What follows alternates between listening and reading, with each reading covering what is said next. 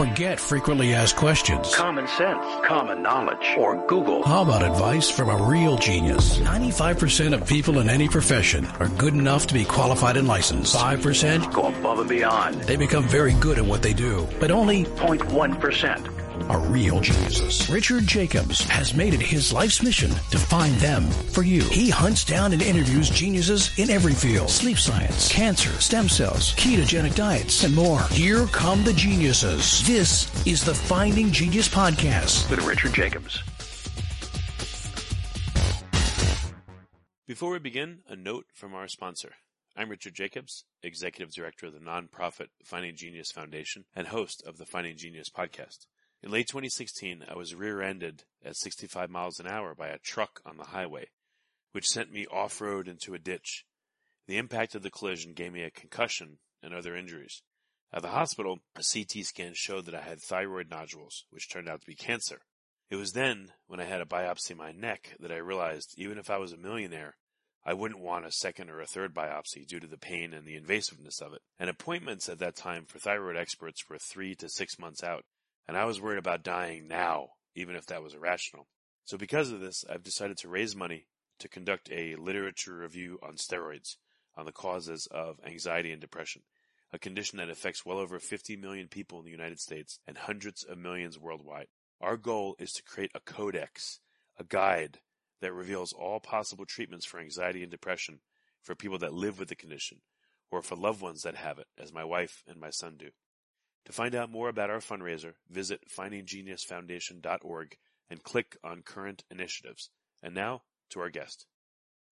Hello, this is Richard Jacobs with the Finding Genius Podcast, now part of the Finding Genius Foundation.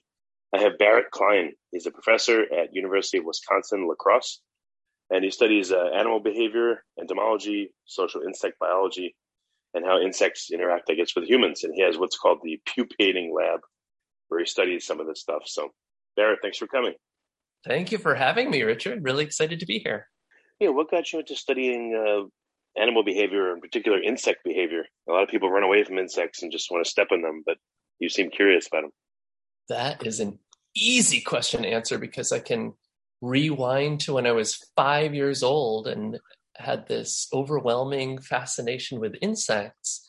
And I knew, and I can still feel that moment, this wave, this excitement of insects and wondering how they might affect my life. And I knew they'd be at the core of my existence, and I just wondered how they would play a role. And over the years, I became really excited about these miniature wonders that are so diverse, so beautiful, and a key, so accessible. Right in your backyard, it can be in a parking lot, and you can watch the most amazing behaviors and forms and shapes and colors. Yeah, my wife and I recently went to this park like an hour west of where we live in Texas, and she has a macro lens on her camera now, and she just took pictures of all this sub-millimeter stuff, flowers and bugs and lichen and all kinds of things. And there's a whole world of stuff that's so small we just pass over it. So I'm sure bugs are a big part of that. Yeah, we talk about putting a new lens on life, and taking that literally can be thrilling, can be life-changing. So for example, when I was an undergraduate studying entomology, we were to choose one insect that we really would focus on. And I chose a locust borer beetle. It's yellow and black striped, long antennae, and it sounds and looks oddly like a bee flying from flower to flower. And only after I placed it under a microscope did I notice that the yellow was just a bunch of basically modified hairs that could be rubbed away. You get a whole new picture of not just structures, but how those structures can affect behaviors. So whether it be a telescope looking at another planet, or a magnifying glass, or a macro lens, as you said with your wife, or a microscope, these open up new worlds and new understandings for phenomena all around us. Yeah, no, definitely. So what insects have you studied in detail, and what surprising things have you learned? You already just mentioned this, but what are some other surprising things? So I love all insects, and I'm excited to explore the different groups and especially behaviors relating to learning and sleep biology.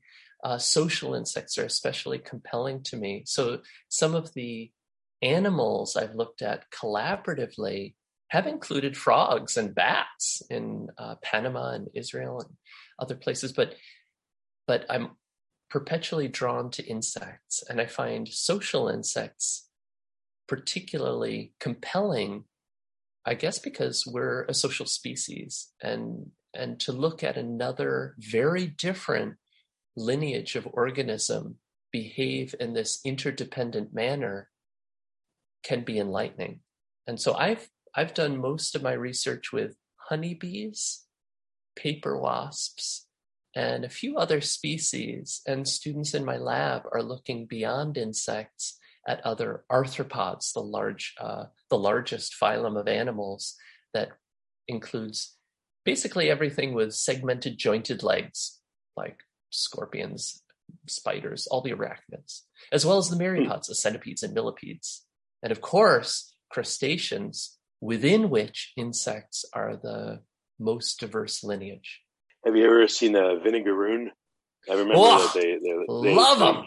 Shoot out vinegar. They're very weird and strange. Yes, I had one in my lab. They're marvelous. So yes, they shoot out this acetic acid out of the base of their back end, and it can temporarily distract or blind a potential predator as they scurry away. This is one of the 11, arguably 12 orders of arachnids, and they're typically desert dwellers. At least that's where I'm used to bumping into them. So what, I don't know, what have you learned from studying these insects? It sounds like you're just like a let's look and see what we find and what we learn type of person, which I really like. Yeah. So, I mean, what kind of insights have you gotten from studying some of these creatures? Yeah, I think that's a good observation. There are two, in the extreme, there are two ways a scientist can look at natural phenomena, I think, if they're studying organisms. And one way is to say, I like that organism, or this is a model organism. I'm going to stick with that and learn whatever I can. Another way is to have an idea, like I'm interested in, and I mentioned sleep already, and I'll talk more about sleep in a moment. I'm going to find the right organism, or maybe a mix of organisms, to study this idea, this concept. And I am a mix of the two. So I know that I love all living organisms, but particularly insects. I find them intriguing. And so by looking at a variety of species of insects and also falling in love with the peculiar nature of sleep and dreaming. I mean, what is sleep? Why do we do it? Who else does it? What are specifically social aspects of sleep? These are questions that can arise. And if I can find organisms to understand not just what sleep is from a human perspective, but a larger context, broader questions. Where does it come from evolutionarily? How does it function ecologically? You can ask the hows and the whys, and insects offer opportunities to do so. So some of the approaches I've taken is to stand on the shoulders of a couple of giants who introduced the idea that sleep might exist in insects, and then look at functional aspects, or in some ways mechanistic aspects related to sleep. So people for the longest time didn't even think about insects sleeping. And whenever I mention that this is research I conduct, people's eyes widen. I say, insects sleep? I mean, you'll even get questions like, are insects animals? Do insects have brains? And yes, insects are animals, the most diverse lineage of animals. And yes, they do have brains, compartmentalized, fascinating brains capable of quite a lot, depending on the species you're looking at. And what I wanted to do, well, let's rewind to, say, a couple thousand years. Pliny the Elder first suggested that insects do breathe and sleep. And it took a long time before people did anything about that. And some ecologists, early 1900s, would make observational studies of insects that looked relatively immobile in nature and pondered whether or not they slept. Before we continue, I've been personally funding the Finding Genius podcast for 4.5 years now, which has led to 2,700 plus interviews of clinicians, researchers, scientists, CEOs, and other amazing people who are working to advance science and improve our lives and our world. Even though this podcast gets 100,000 plus downloads a month, we need your help to reach hundreds of thousands more worldwide.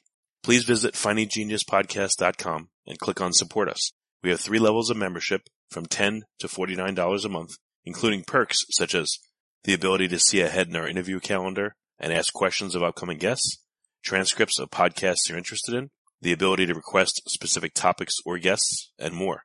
Visit findinggeniuspodcast.com and click Support Us today. Now back to the show. And it took a longer time before, let's say, till 1983, when 2 giants in the field of sleep research, non-human sleep research, independently assessed sleep in invertebrates. And one was Irene Tobler and another in Zurich, Switzerland, and another was Walter Kaiser in Darmstadt, Germany.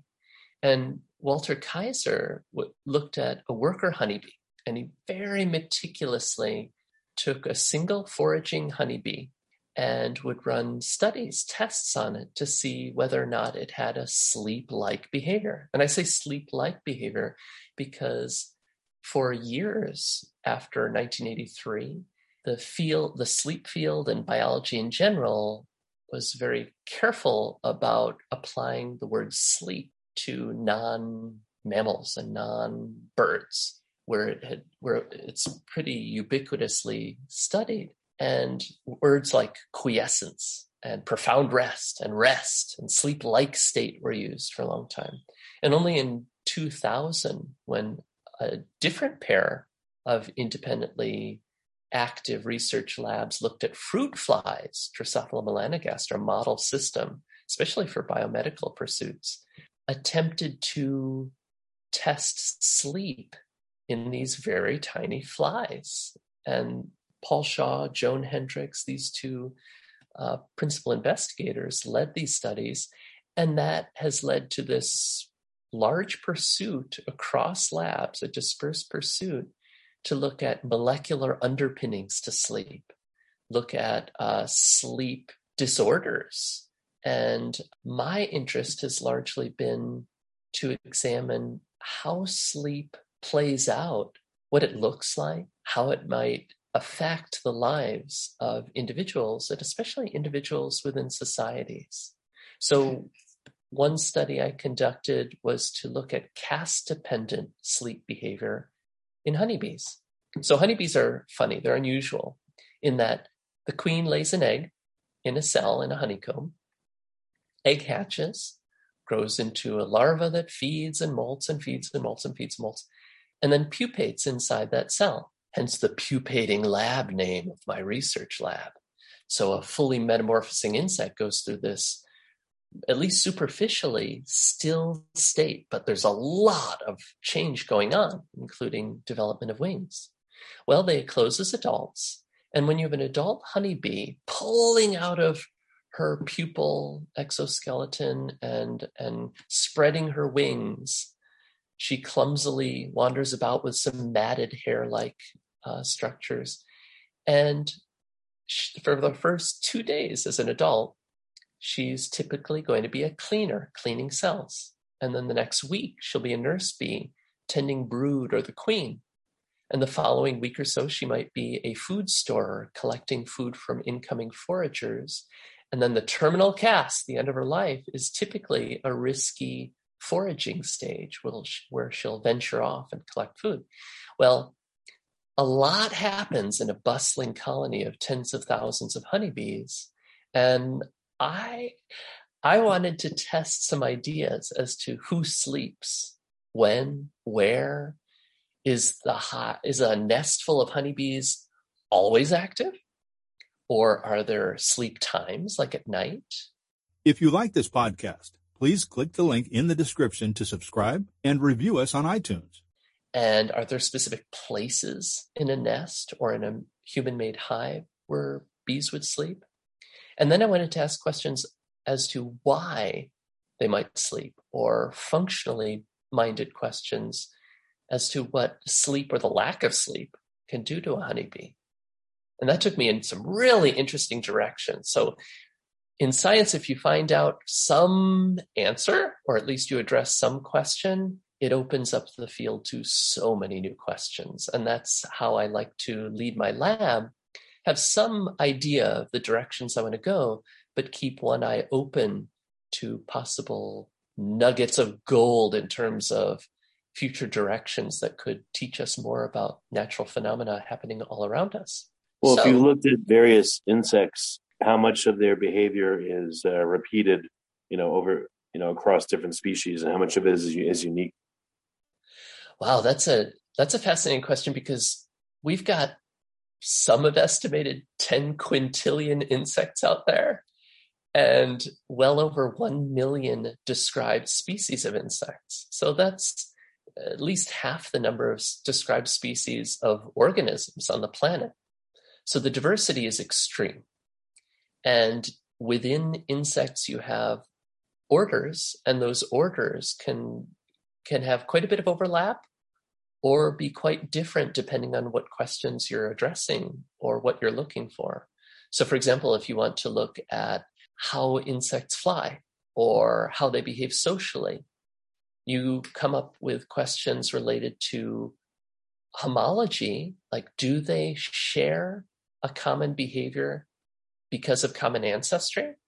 Like these bees fly and are social, and so are these bees, but that's because their ancestor shared those behaviors, right? And descent with modification, they just have it. That's one way to approach it, to consider homology. Another is maybe it's due to convergence.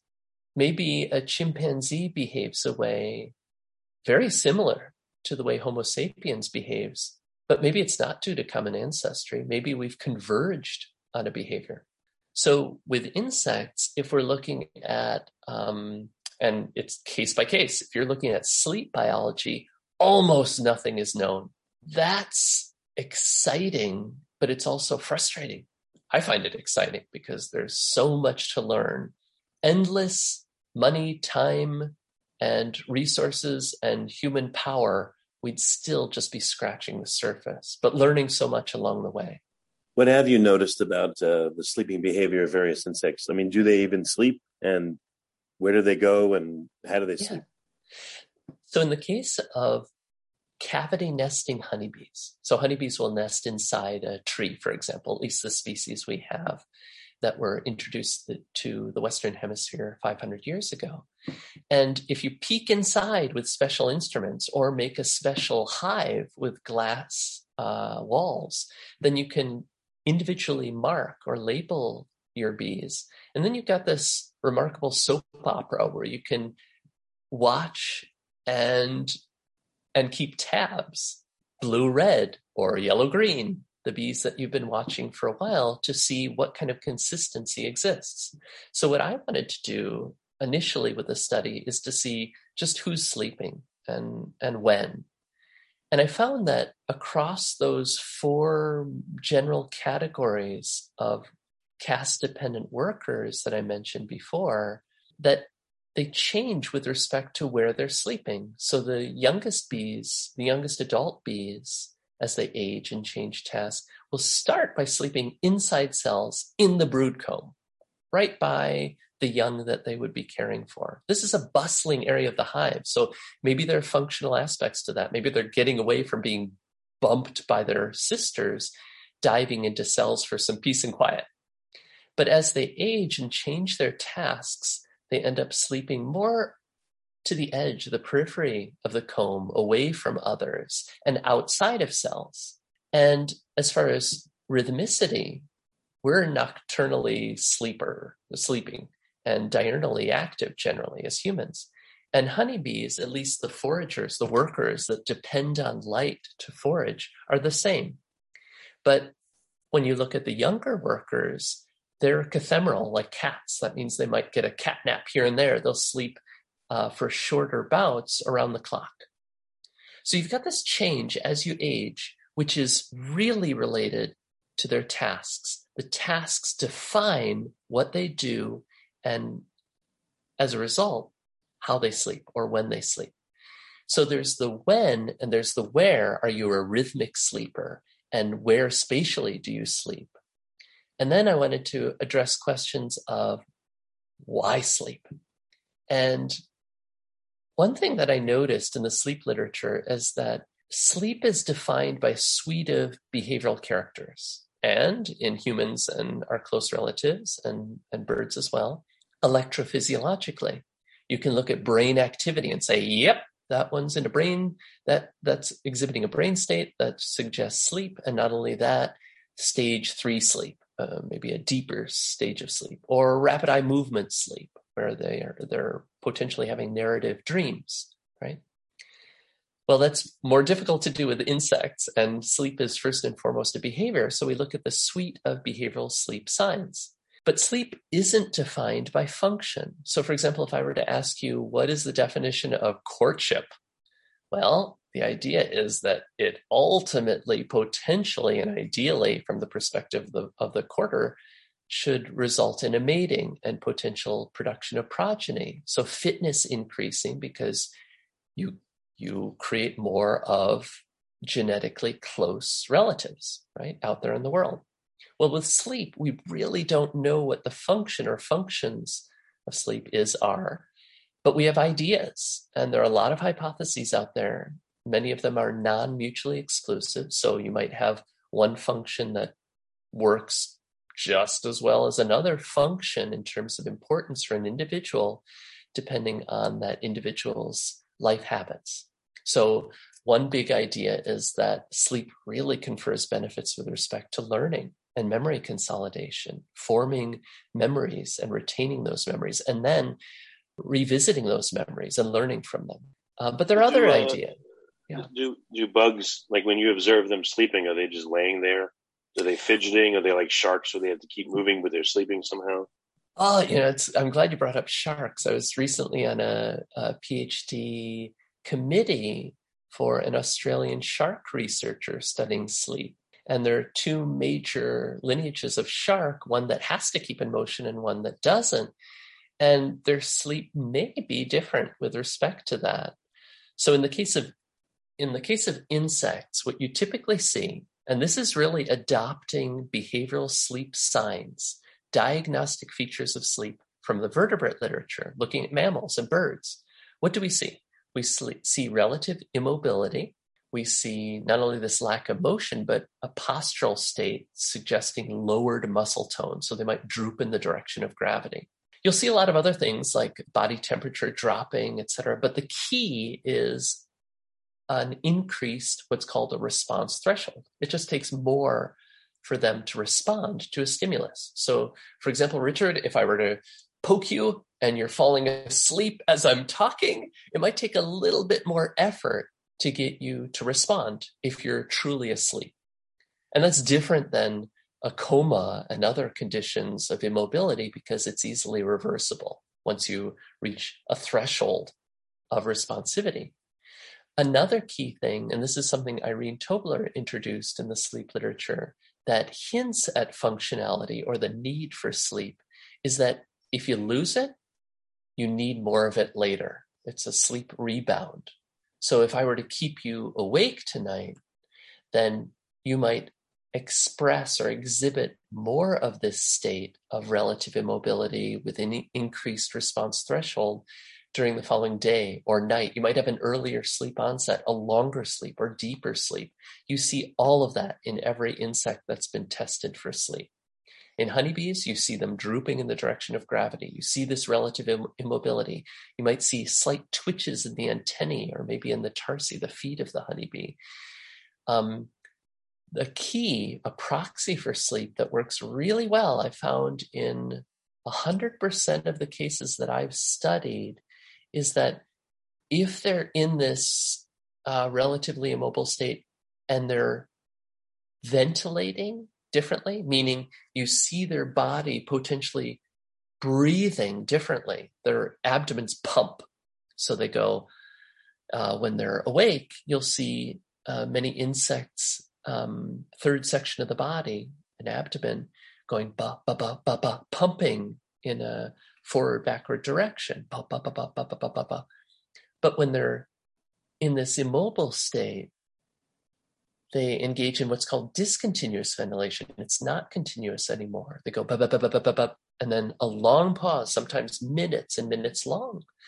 And wait, is it a breathing? Are they breathing by doing that, or what are they doing? That's right. So they have this explosive release of carbon dioxide and intake of oxygen during one phase of this discontinuous ventilation.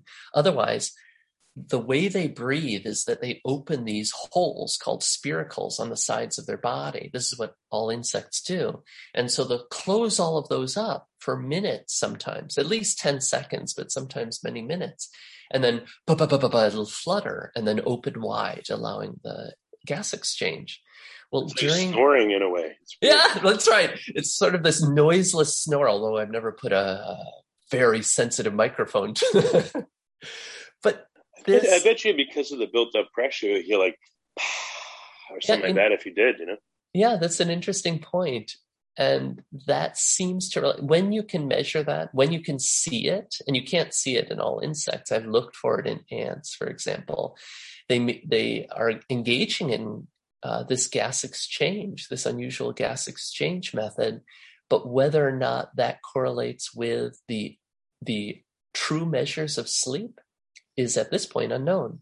And so it's not as easy to flippantly say, immobile, asleep.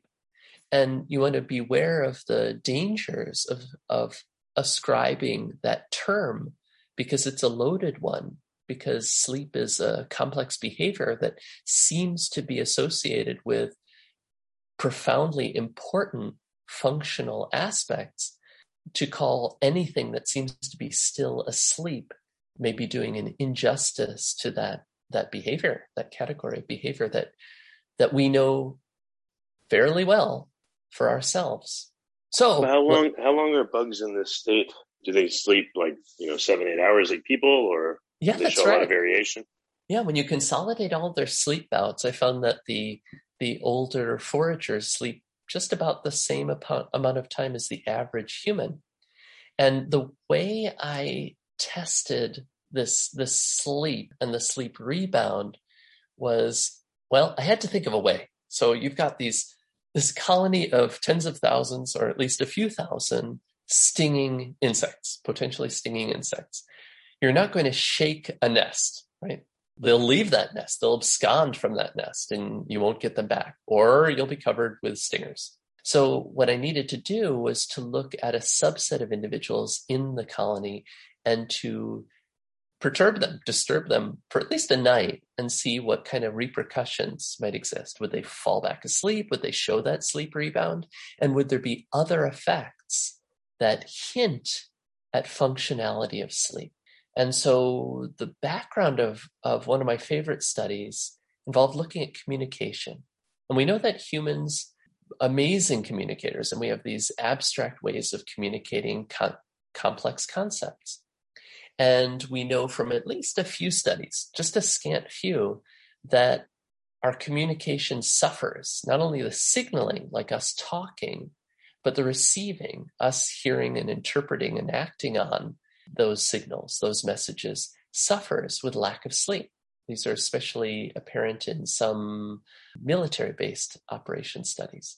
And so if our communication suffers with lack of sleep, could an insect's communication suffer? There are other ways that insects suffer with lack of sleep, but I was especially keen on looking at honeybees because they engage in a marvelous attribute of dancing to communicate information, key information for their survival. So if you're a forager honeybee and you've flown out as many as 6 miles away to some blooms, to a food source, or to a new home site in a tree, and you want to come back and communicate that to your fellow honeybees, Richard, what's one way you could imagine an animal communicating to others a distant site to advertise? It depends on their vision, but it could be emotion of the body, or they could call out with an audible signal. Maybe pheromones. I'm not sure. or Good. they could use even landmarks and somehow tag them so that other members of their constituency would see the markings. Perfect. And everything you've mentioned exists in other species of insects. You can mark chemically with a trail pheromone all the way to the site and expect your siblings or your nestmates to travel along that pheromone trail to the advertised site. There's even a scout and follow method where basically you have a few of those individuals follow right behind you all the way to that site. There are a lot of different ways you can do it. And a couple of the ways you mentioned hinted at just pointing like that way, right? Or maybe giving some audible signal. And all of those are possibilities depending on who you are. Well, in the case of the honeybees, they've evolved to exhibit a dance, and it's called the waggle dance. And if you're a cavity nest dweller in a dark, hollow tree where you can't see each other, you can run along your waxen comb that comes from wax scales that workers exude from their own bodies and then chew up and form into these beautiful prismatic hexagonal cells that form the honeycomb. You can dance along this comb. Now, just running along it and say flapping your wings would be enough to attract attention of those bees around you because they're really sensitive to vibrations.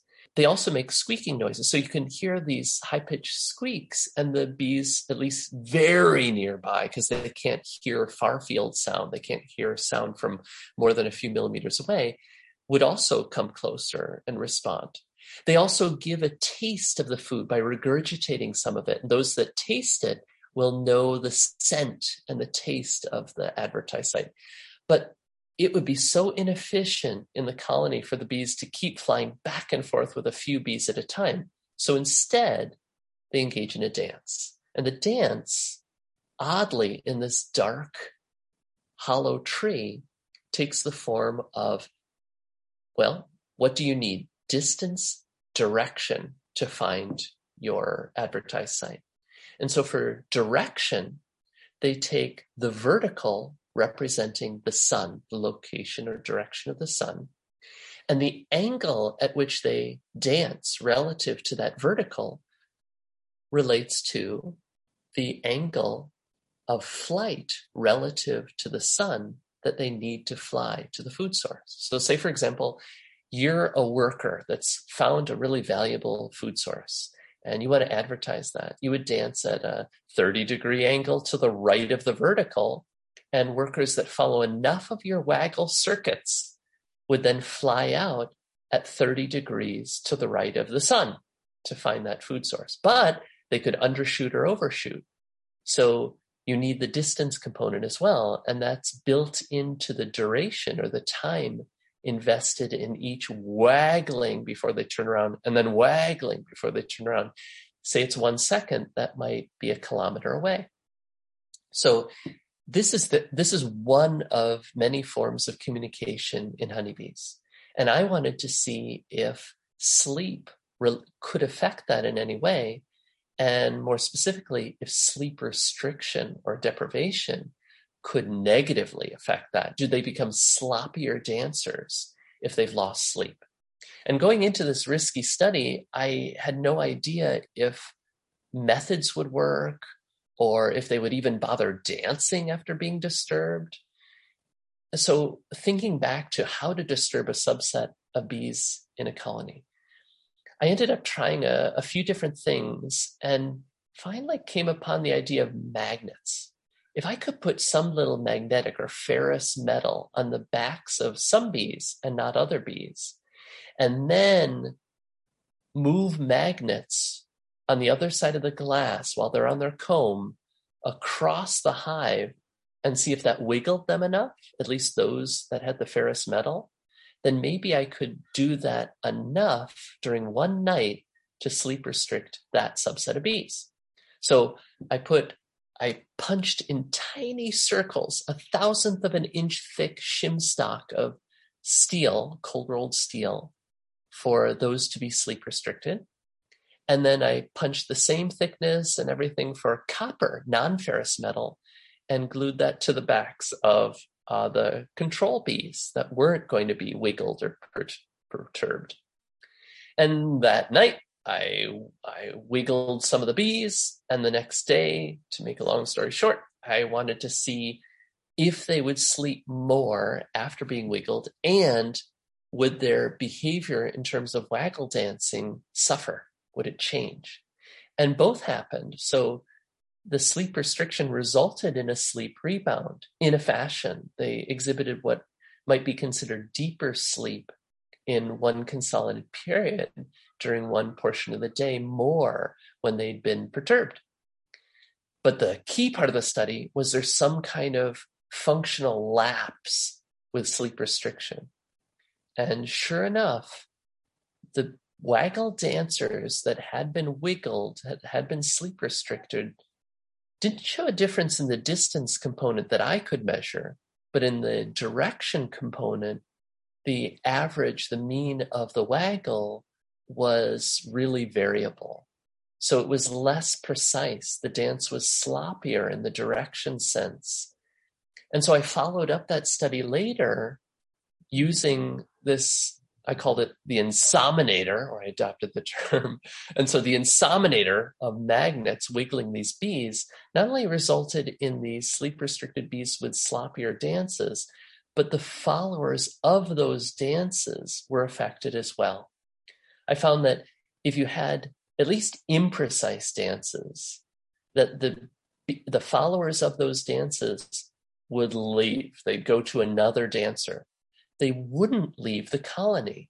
So that reduced not only the flight out of the colony and visitation to artificial feeders of sugar water that we train them to, but it would also reduce of course, the intake of food.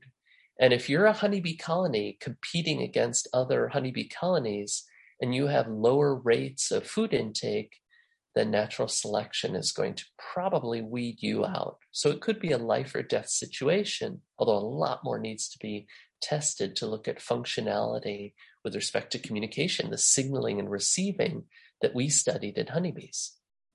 Quick question here. I was just watching actually a video called The Vanishing of the Bees. It was from a bunch of years ago, not too long ago, but I also interviewed someone recently, I don't know, maybe 6 months ago, and they said that actually because of breeding, there's actually more bees than before, and the loss has been made up. I know this is kind of a left field question, but when I was watching this video, I thought, why don't they tag the bees in the hive and see where they go? So when they have, a colony collapse and they just leave, where are they going? Is that possible? Yes, it is, under very controlled, highly controlled conditions. That's a great question, because that is the mystery of this disturbing disorder, colony collapse disorder, in which, you're right, the workers just vanish. You might have what looks on the surface to be a healthy colony with brood, etc., but the workers have gone. So it collapses. And there are strong ideas as to why this is happening, but where they're going, nobody to my knowledge knows. How would you test that? How would you mark the bees to find out where they're going? Well, battery operated units that you could attach to a bee are just not sufficiently small enough. And to retrieve that little backpack might be difficult, especially if they're disappearing. But there have been really interesting advances that involve harmonic radar and attaching an antenna to a bee.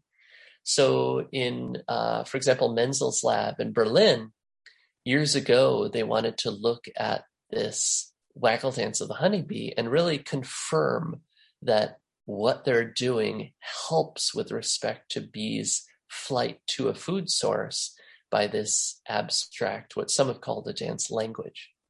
And so what they did was they watched as bees flying in from a food source were about to head out, and they grabbed those bees and they would glue a tall, relative to the length of the body of the bee, a really long antenna on the back. So it couldn't enter the nest or any hive with that long antenna, but it could still fly with that antenna.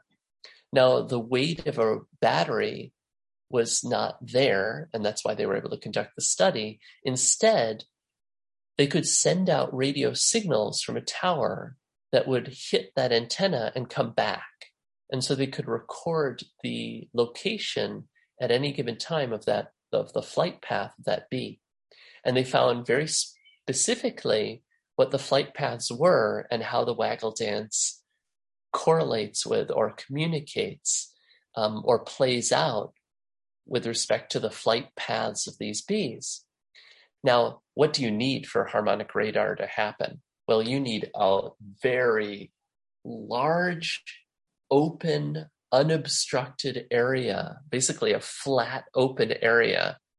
And that's a tall order, especially if you wanted to measure colony collapse disorder. One, you'd have to, if you're going to use this method, you'd have to catch the bees at just the right time, and you'd have to have the harmonic radar, not only antennae, but station set up in a flat area that could at least catch them within a certain distance.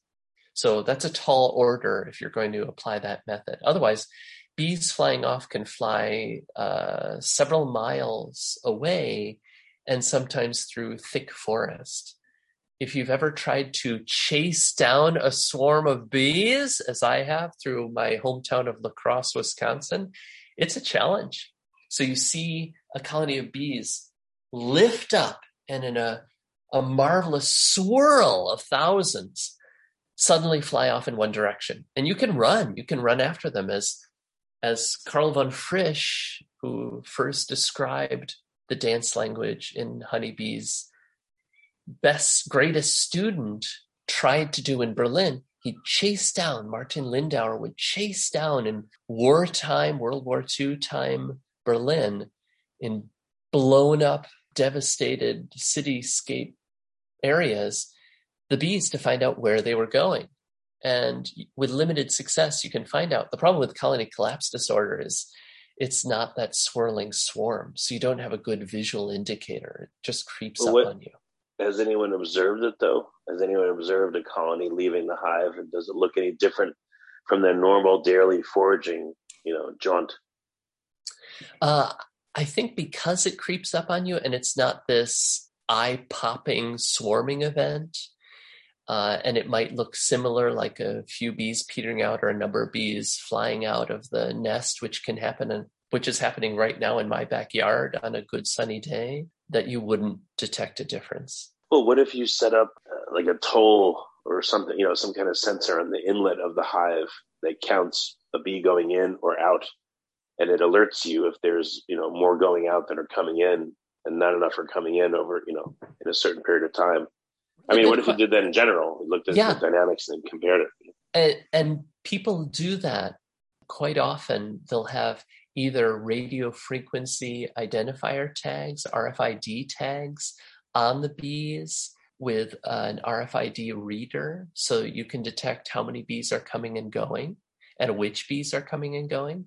Or you can have barcode readers. There are a lot of different ways that you can do that. The problem is the rates change really dramatically within any given day, let alone across days.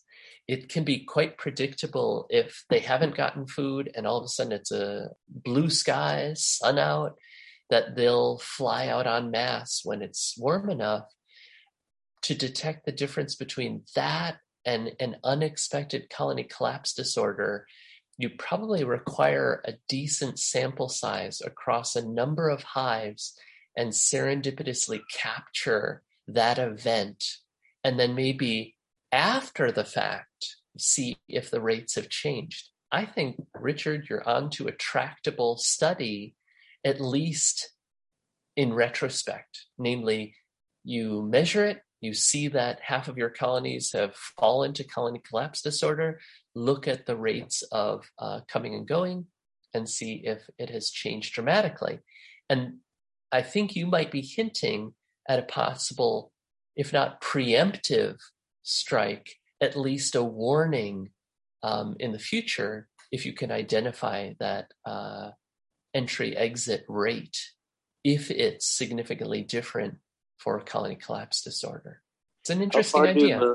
Yeah, how far do bees go when they forage? Like, what's the maximum limits? And is it a true radius, or do they tend to go in certain directions? And it looks like a bunch of, I don't know, 1 or 2 mile long spikes. They travel and come back. Yeah, that is really easy to decode. If you were to come and visit and look at my observation hive of honeybees, you could very quickly detect, there are several waggle dancing honeybees. And look, they're waggling at that angle relative to the vertical, and they're dancing for, here it goes, 2 seconds, and then turning around, and then another 2 seconds, and then they're turning around.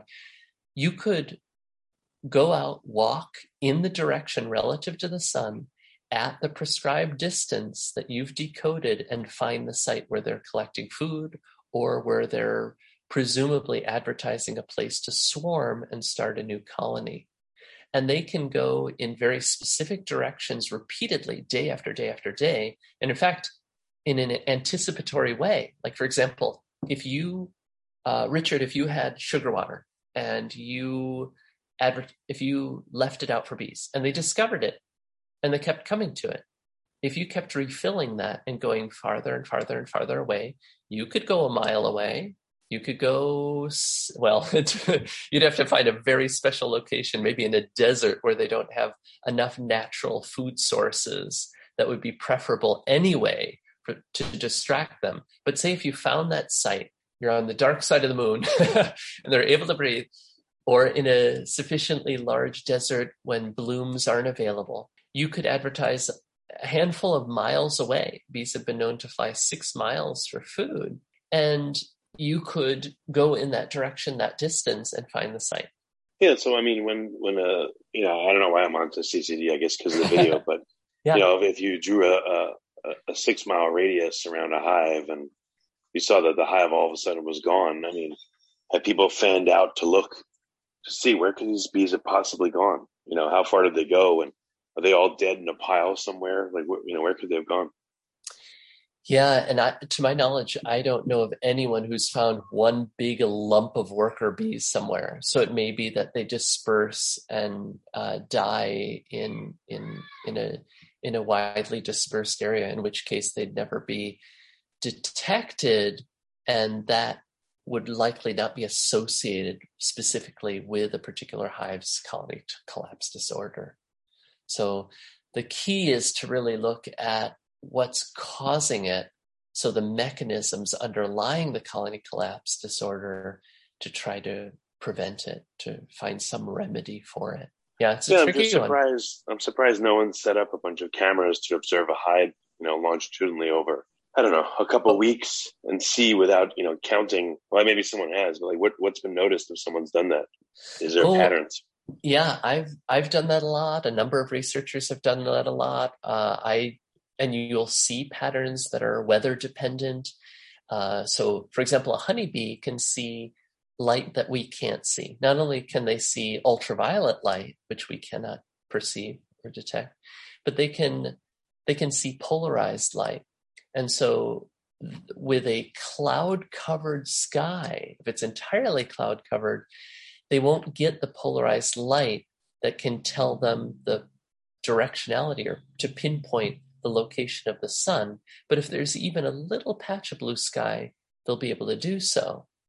So you've got that as in your favor. Like you can predict when the bees will be flying with respect to sunlight, blue skies, lack of cloud cover, lack of rain, and the rest, as well as temperature being an important factor, and availability of food sources. Say blooms are available this time of day in the morning or this time in the afternoon, then the bees will burst forth in activity in anticipation of those blooms.